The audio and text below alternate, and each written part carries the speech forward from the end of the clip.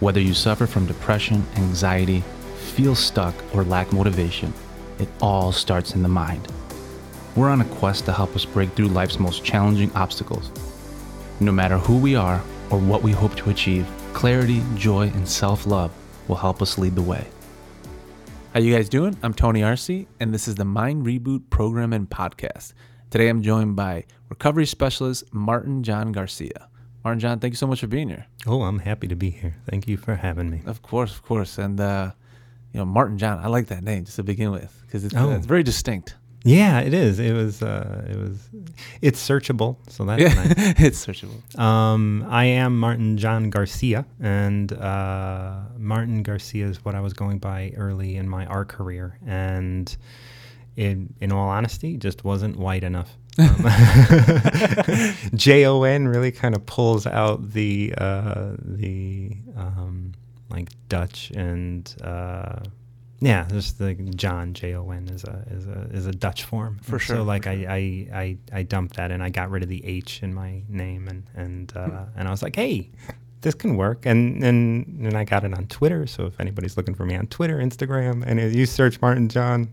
Smart move. Smart move. Yes, but that's what is that called? That's SEO. Yeah, SEO, personal branding, all of the above. Right, yeah. You're doing it well.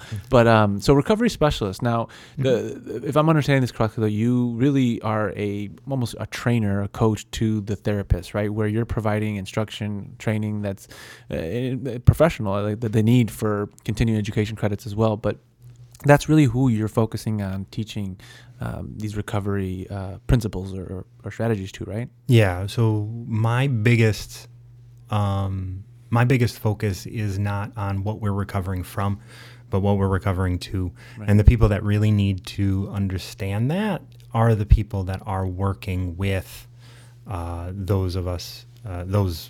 people that have addictions. And so I'm primarily interested in working with caregivers of all kinds, therapists, social workers, individuals that are giving care to other individuals, and that could be a parent, and that could also be adult children of the elderly. So many of us are caregivers today, and I want to help caregivers fight fatigue, and I feel like the best way to do that is to start recovering to something and to understand yourself within that framework. For sure, and I guess the visual that comes to mind is when, if I haven't been on a flight for a minute, right? But like many of us, but when the stewardess comes down and says, in the event of an emergency and these oxygen masks come down, make sure you put yours on first before you put it on your kids, because otherwise you could be useless to them. And right. What I'm hearing from you is just that if you're not taking care of yourself first, how can you expect to care the way that you'd like to take care of those that you care for in the best way possible? Absolutely. And I think one of the big things is caregivers, I believe, and I've seen this over and over again, caregivers want to give more. Yeah. And they often want to give more than they're able to. Yeah. And I believe the reason they're not able to continue giving more is because of fatigue, and that fatigue comes because of emotional discord. And when you can recover yourself and when you know yourself, then you're not getting emotionally involved in your care. Like you're not stressing over that. I remember I don't know which X-Men movie it was. I'm going to give a little story. But Mystique, one of my favorite characters, was in the gym, and she was doing bench presses, and Magneto comes in and lifts it off, and she's like, hey, he says, she was in her, white skin, and he was like, hey, you shouldn't have to hide. And he was like, think about how much energy you're giving up in order to be, to look like everybody else. And then he drops it on her. And as he does that, she turns back into like the blue Mystique and catches the thing. And that's what we're doing all the time. We are spending this little bit of energy trying to do what we think is right because of things that we have, because of ideas we have in our minds about what we're supposed to be doing and how we're supposed to be. But if we can just separate ourselves a little bit and understand our emotional space, then we don't have to overly engage in the and have expectations for those people that we're caring for. Yeah, and one of the things that that you have, I guess, an expertise in is in addiction, right? Mm-hmm. That sometimes we're doing these things out of addiction or out of a programming that we're completely unaware of, and that we think we're doing it for these things, but really there's a root cause that we're not considering. Absolutely. There's always, I like to call them pacifiers, right? Because a pacifier is like if I tell your audience, hey, you're all addicted to something, they're all going to immediately knee-jerk react and say no. But then if I say, hey, look, you might happen to have some pacifiers in your life, things that you use to pacify yourself. And I don't think anybody would say no. Right. And so if I can get my audience to just start thinking like, wait a minute, there are things I do. Like how many times do you get home, turn on the TV without thinking about it and go cook dinner while the TV's on just because it's noise? And you say, oh, well, I like it because it blocks it out. Well, actually, like you now are working. You're actually not resting. People watch shows over and over and their mind goes somewhere, but they're actually not repairing and they're not getting any better. And the nice thing about pacifiers is they're innocuous. You can just do them. So you're spending energy, focus, like trying to pay attention to what, for two things really, like you're cooking on one end, but you're also trying to pay attention to. And so you're checked out. Yeah. But you're in being checked out doesn't actually allow rest, doesn't actually allow your body to do what it is meant to do, which is heal. Yeah. And so that's where fatigue comes from. You come home from a late night. I once had a client who said, oh, but isn't it okay if I come home and I want to just like chill out on the couch? And I was like, yes, it is. So chill out on the couch. But when you're done chilling out on the couch, are you ever going back and asking yourself, why did I chill out on the couch? And then you say, okay, well, it's because I had a long day. Why am I allowing myself to be controlled by my job? Or why am I allowing myself to have a bad day? Why did I create a life in which a bad day is so normal that I have a go-to thing to check out with? It's almost like you're enabling yourself. Right. and if you don't go back and ask that question, you will experience fatigue. But if you go back and ask that question, you can at least then say, that's interesting. Now I'm approaching my problem with curiosity, not judgment. That's the biggest thing. Most of us that sit in front of the TV and don't even like what we're watching, we will, because it's just what we do, right? Like we're just zoning out. We will recognize that. We may the next morning wake up and judge ourselves for being unproductive and stuff. But if we can approach it with curiosity rather than judgment, well then we're curious about where it's going to take us. We're curious about where we're going. We're curious about why we're doing it. Is this part of the bigger plan? Are we talking about like a long game idea, or are we talking about, I just want to get through the night? Because you getting through the night tonight, that's one thing.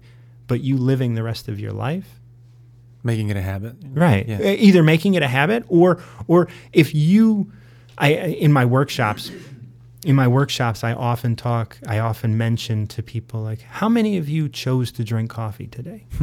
And then everyone raises their hand. Of course, we're in the United States. This is it's what we do.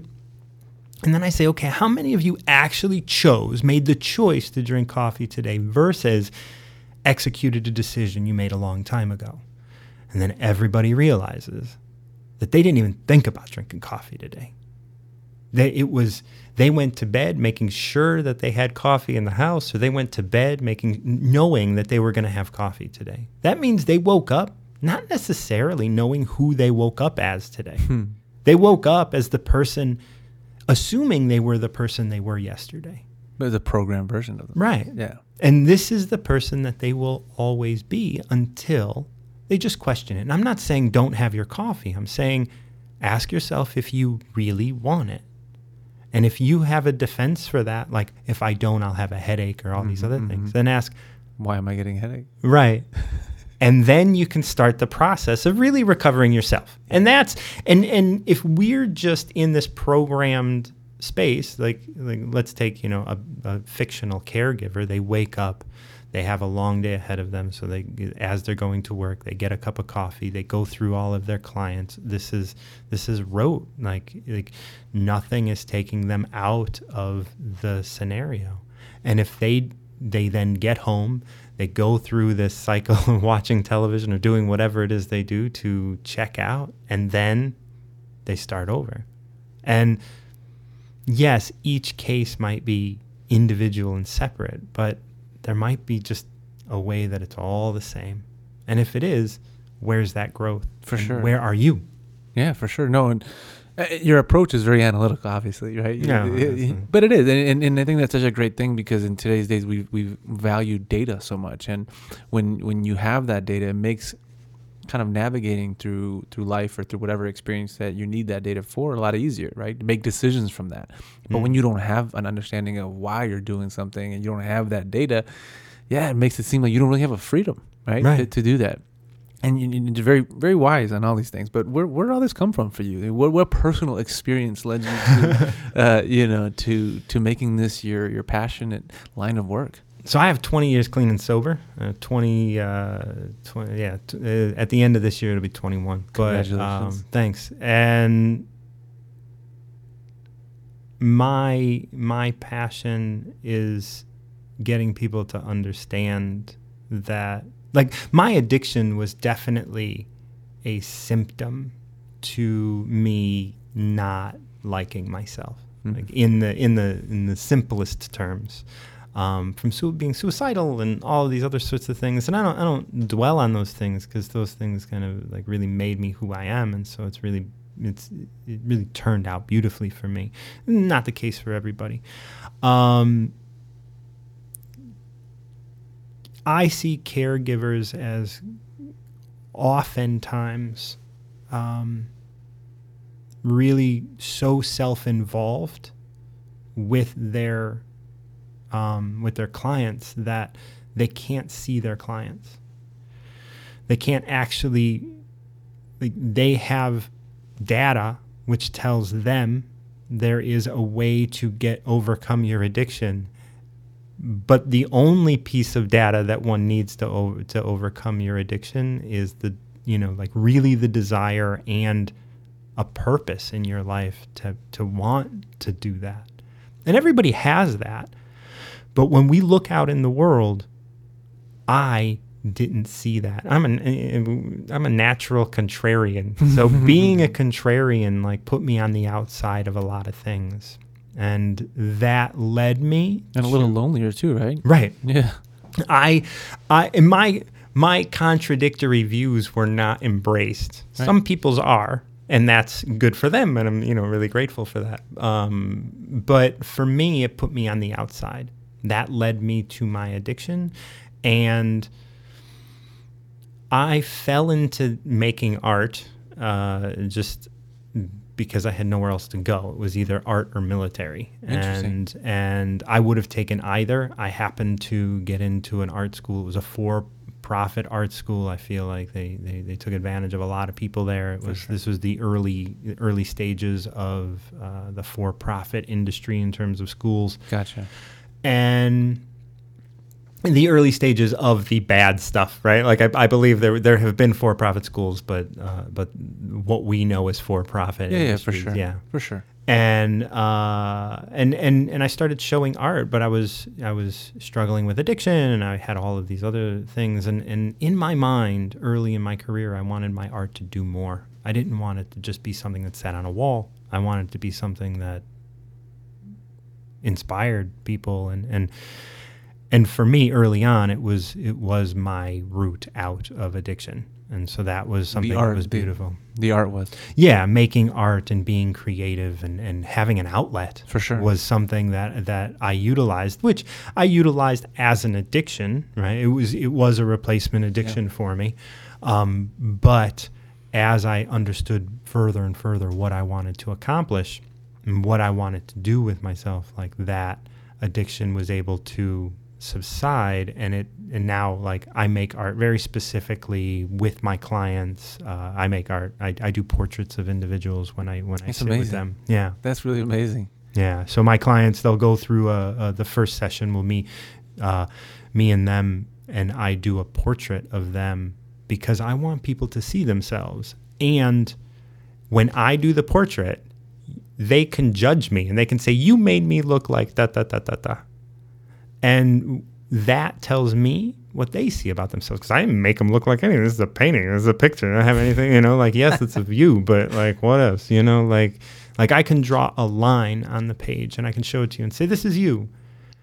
And however you judge that, you're looking at yourself. You're projecting how you're you projecting. feel about yourself. Yeah. And we do that in everything. Sure. I can have you pick something up. Or this is called Gestalt therapy. You pick something up and you describe it. And if you describe it and then you go back and instead of addressing it with your descriptions, you address yourself. You say, I am, blue and round and whatever, however you describe the thing, you will find insights into how you see yourself. And so I utilize a little bit of that, and then we go through, more talking and energy work and stuff. So yeah. And that's even true for people who I've heard in the past that, you can't see in others what's not true of you. That's so right. if you're, describing someone to be an asshole Mm-hmm. or whatever, and you got to look out, like, people that when you attack, people because of their sexual preference or their race or whatever, like there's fear in those individuals, and those individuals that are attacking other people, of course, they're bad people, but we as a society often want to demonize them. Yeah. But the thing is they're hurting, like they're hurting other people, so we got to get them off the street. But we also have to make sure that they're getting the help they need, because they're obviously not able to deal with something that's going on within themselves. Definitely, it's an expression of pain, right? Yeah. They always hear the expression that hurt people, right? That's right. That's right. So tell me what it looks like when, I know it's very different. You're not a therapist, right? So it's not like you're seeing patients from that regard. So when you train the therapists or the caregivers, what does that look like? Are you being hired by a hospital? Like what, So there's two. There is one-on-one work that I do, and it is more like coaching, and that's a 4-session package. That's it. I don't want to see my patients or my clients more than 4 times when I do one-on-one, because you need to live your life. Yeah. Like I'm not here to hold your hand while you live your life. Like a lot of people come the 3rd session, they're like, you mean the next session's the last one? And they start freaking out. And I'm like, yeah, I know you like this whole codependent sort of like therapist relationship, but I don't play that. Like coming from addiction, coming from all of that, like I want to step away from as much codependency as possible. For both you and the person. Like I don't need you to be strung along and I don't want my financial solvency to be dependent on any individual or even a group of individuals, because that's just dirty. I don't like that. And I don't want to be emotionally, even subconsciously emotionally attached to your staying with me. Yeah. So I do see people one-on-one, but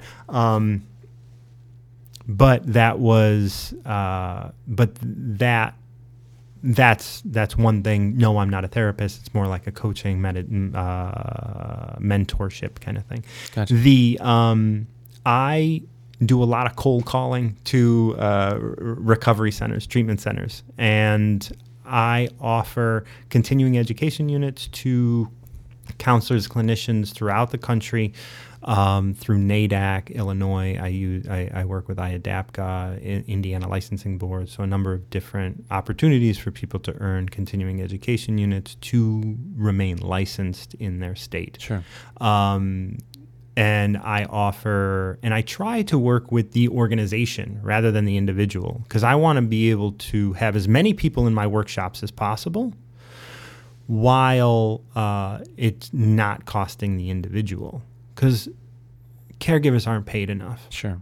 And there's a lot of money in being a company that gives care. But isn't that, but that's the addiction degree to the top, right? That's right. So if I can offer, and my work is personal work for the counselor that they can bring into their practice. Because if I'm talking about them recovering themselves, they start fighting fatigue, and they can start planting seeds for their clients who are currently recovering from to start thinking about what it looks like to recover too. Yeah. That way, there's a better, there's a better outcome for everybody. Yep. And an organization wants their counselors to do more work, but they're already fighting fatigue. So if I can help the organization help their clients fight fatigue while getting more out of them, that's a win for everybody. Win for everybody. Yeah, like I have, and really, if I have 75 people in my workshop and it's only like 3 different organizations, well, the nice thing about that is that everybody that's in my workshop is going to walk away and have somebody to talk to about the workshop. Yeah. So then the work, just like artwork, once you put it up, you don't know what people are going to say about it, but it's going to have what we call a life of its own. And the message that I have needs to have a life of its own. It needs to evoke emotion that sparks conversation. Right. And they're the ones that are living it. Yeah. So they're the ones that need to be able to adjust and see how other people, and when your organization can have everybody on the same page in terms of caring for themselves and doing that self-work so that they can continue giving more, then there's a singular conversation. If I talk with one person in an organization that comes to my workshop, yeah, that's great, but they don't have anyone to talk to. There's no community, and I don't want to build that community for them. There's this idea of having, like Facebook groups and all these things, but those are manufactured communities around specific ideas. Yeah. And if they in the organization want this idea to grow and morph and stuff, they have to do that. Like I can't, like me creating it is just me creating another outlet for them to, like have these feelings of addiction and have these feelings of belonging and stuff. You got to create that stuff for yourself. 100%. Yeah. So one of the things is with the Mind Reboot, it is, beyond just the podcast, it's a program because, we all subscribe to a program that, whether we know it or not, right? Mm-hmm. But what are some of those things in your life that work for you when it comes to, and I know you've also been diagnosed with MS, right? Mm-hmm. So I'm sure that things look a little different for you than most, than most who don't have it, right? But in terms of your daily routine, diet, exercise, like what works for you in your life? So I'm up at 4 every morning. What time are you going to sleep to get up at 4? 9. Oh, okay. So you're getting your due rest. Yeah. It's not. I'm not sleeping for sure. I wake up and probably spend an hour to an hour and a half meditating and journaling. Wow. So I do. How much of each? So I do a breathing exercise. It probably takes about 10 to 15 minutes when I wake up, and then I go into about a 30-minute meditation, and then I get up and I journal. Yeah. And I write 3 pages a day. It's pretty awesome. How do you journal? What's the approach you take? Just like thoughts, or is it?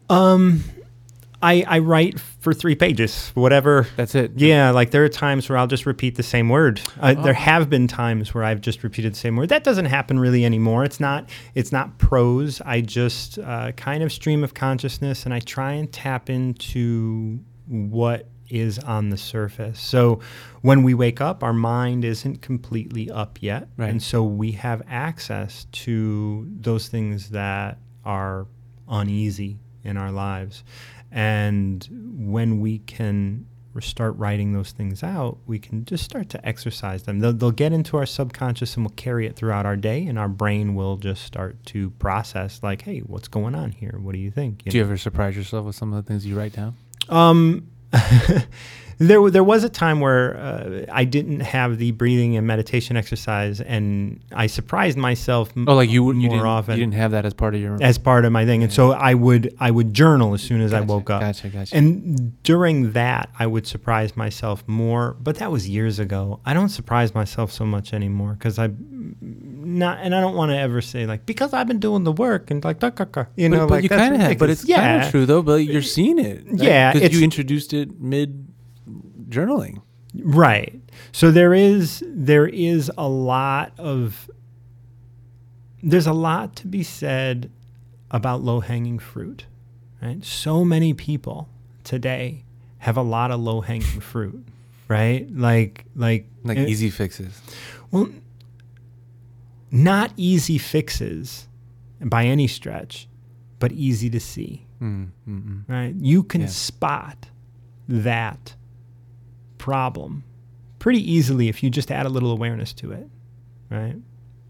Now, once you've been doing this work, it doesn't get any easier, and you don't have any less to go over. You just like it's kind of like a bottomless pit. No matter how far down you go, you're not getting closer to anything. Yeah. Right? You're not solving anything, but life is getting better. Yeah. And you're able to walk taller, you're able to speak clearer.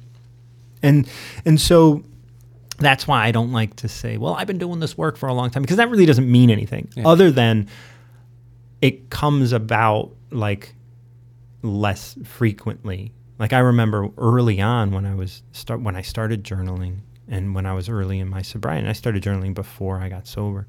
But when those two things kind of met, things were coming up all the time, and I was surprising myself. And the thing was, I was surprising myself with things that were pretending to be problems, meaning the real problem was deeper than that. Mm-hmm. And so as I got deeper and as I found the cause of things that were going on with me, that opened me up to new possibilities and understanding myself in a new way. And so now I don't really surprise myself. Today, specifically, I did surprise myself, and I came up with a source of, like, the root of, I believe, what a problem was, which was my contrarian views were rooted in this experience I had, where I had what was called a trigger finger. I would be able to lock the tendon in my thumb and pop it out of place, and it would make this sound. And I was like, that's great. I'm a 4-year-old making this sound with my thumb. And then all of a sudden, like, it stuck, and I had to go to the hospital. And so I like to say it is all about what we learn, not what we were taught. And so when I look at what would a 5-year-old or a 4-year-old have learned from doing that, right? And I learned how to pop my thumb from my sister, who was 11 months older than me. And that then she didn't have that problem. Like her fingers never locked in place, and she stopped doing it after I went to the hospital. But I must have learned, like, to not just go with the crowd. Like my sister got attention for her doing it, so I did it, then I got attention, and then I went to the hospital. What is a 4 or 5-year-old kid going to learn from that? And I have to speculate a little bit about, like, well, did that cause trauma? Because do the opposite of everything. Yeah, if someone says, "Hey, do this," no, like, that is my first instinct. I'm like, that's going to cause me pain. That's going to cause me trauma. So now my work, now that I kind of connected that, now my work is, all right, find out all the places in my life right now that are being dictated, throughout my days, weeks, months. This might take a long time to exercise completely, but find out what could that experience be influencing in my life?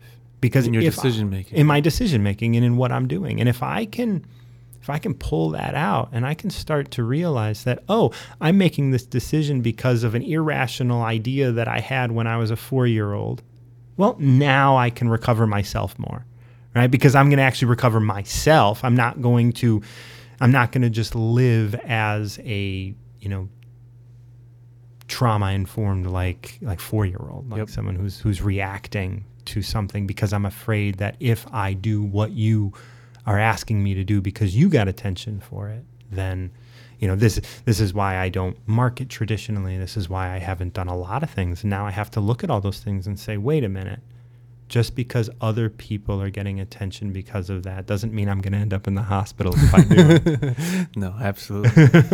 Very, very wise. I mean, Martin, you have a lot of expertise in what you do, but just also the wisdom behind it. It goes beyond just that training that you provide to caregivers. But if you're listening and you feel like you could benefit from connecting with Martin John, or if you are a decision maker at a hospital or a facility that you need to provide training or continuing education credits for your staff, I would encourage you to reach out to Martin John directly using the form below.